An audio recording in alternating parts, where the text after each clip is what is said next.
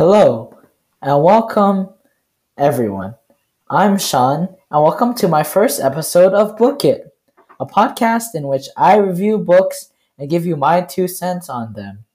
In this episode, I will be reviewing a classic, The Great Gatsby by F. Scott Fitzgerald.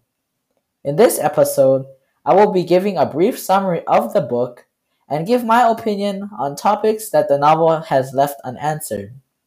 These being if the social classes that were depicted in the book hold true to the real American experience and how far people should go to chase the American dream.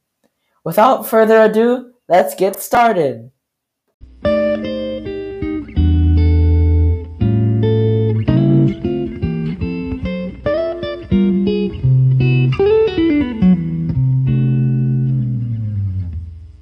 The first thing I will be talking about is our social classes. Since the beginning of human civilization, there has always been a social class or hierarchy of people within the community. There were the rich, and there were the poor, and everyone in between.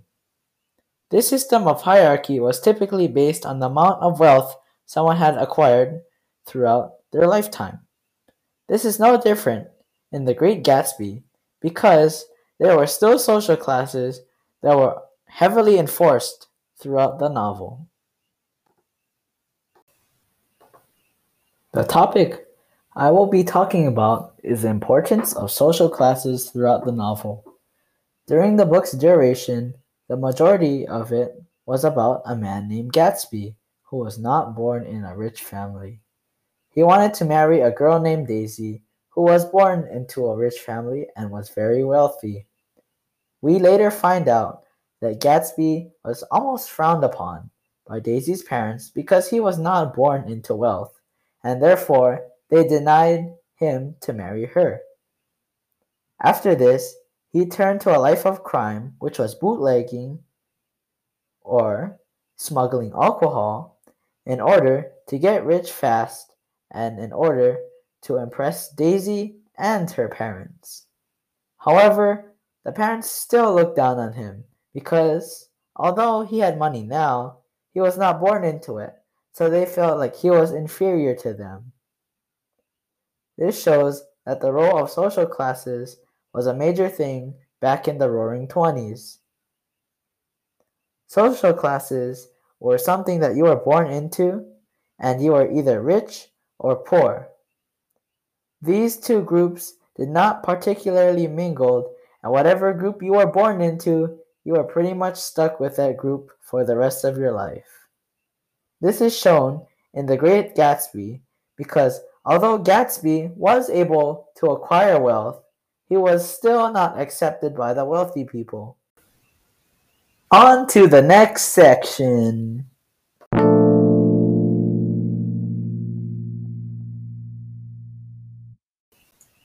What if you had a desire to do something and only one shot to do it? Would you capture that moment and hold it on to it for dear life or just let it slip away? And how far would you go to be able to grasp that moment? In The Great Gatsby, the so-called pursuit of happiness was that heavy topic, and throughout the book, it applied to many characters, but the one that stands out the most to me is the main character, Gatsby. My next topic I will be talking about is how far should someone go to be able to achieve the American dream.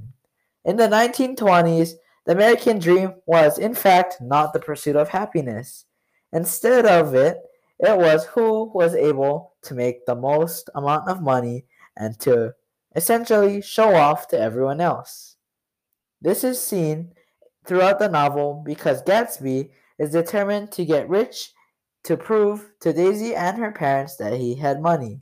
He even went out to the lengths of illegal activities such as bootlegging to get his wealth.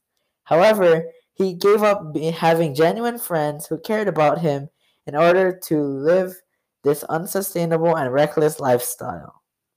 I personally think that no one should go to these extreme lengths just to acquire wealth to show off to people that you don't even really care about. I personally think that the true definition of the American dream is to be able to build genuine bonds with people and to be able to pursue happiness with freedoms and opportunities that America provides. I think that Nick, one of another characters in The Great Gatsby, showed this because he was not the richest character in the story, but he had genuine bonds that he had formed. In conclusion, social classes and the pursuit of materialistic things are what's the downfall of Gatsby and overall consumed him, making him miserable throughout the book.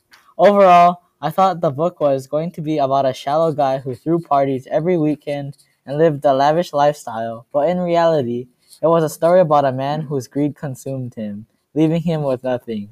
I personally don't want to live this type of lifestyle because what is the point of making money if you can't enjoy life? And if you spend your whole life worrying about materialistic things, then are you really living life to the fullest? Well, I hope you guys had fun and thank you for listening to my book review podcast on The Great Gatsby. Thank you for listening patiently, and I hope everyone that listened was able to take away something from my review.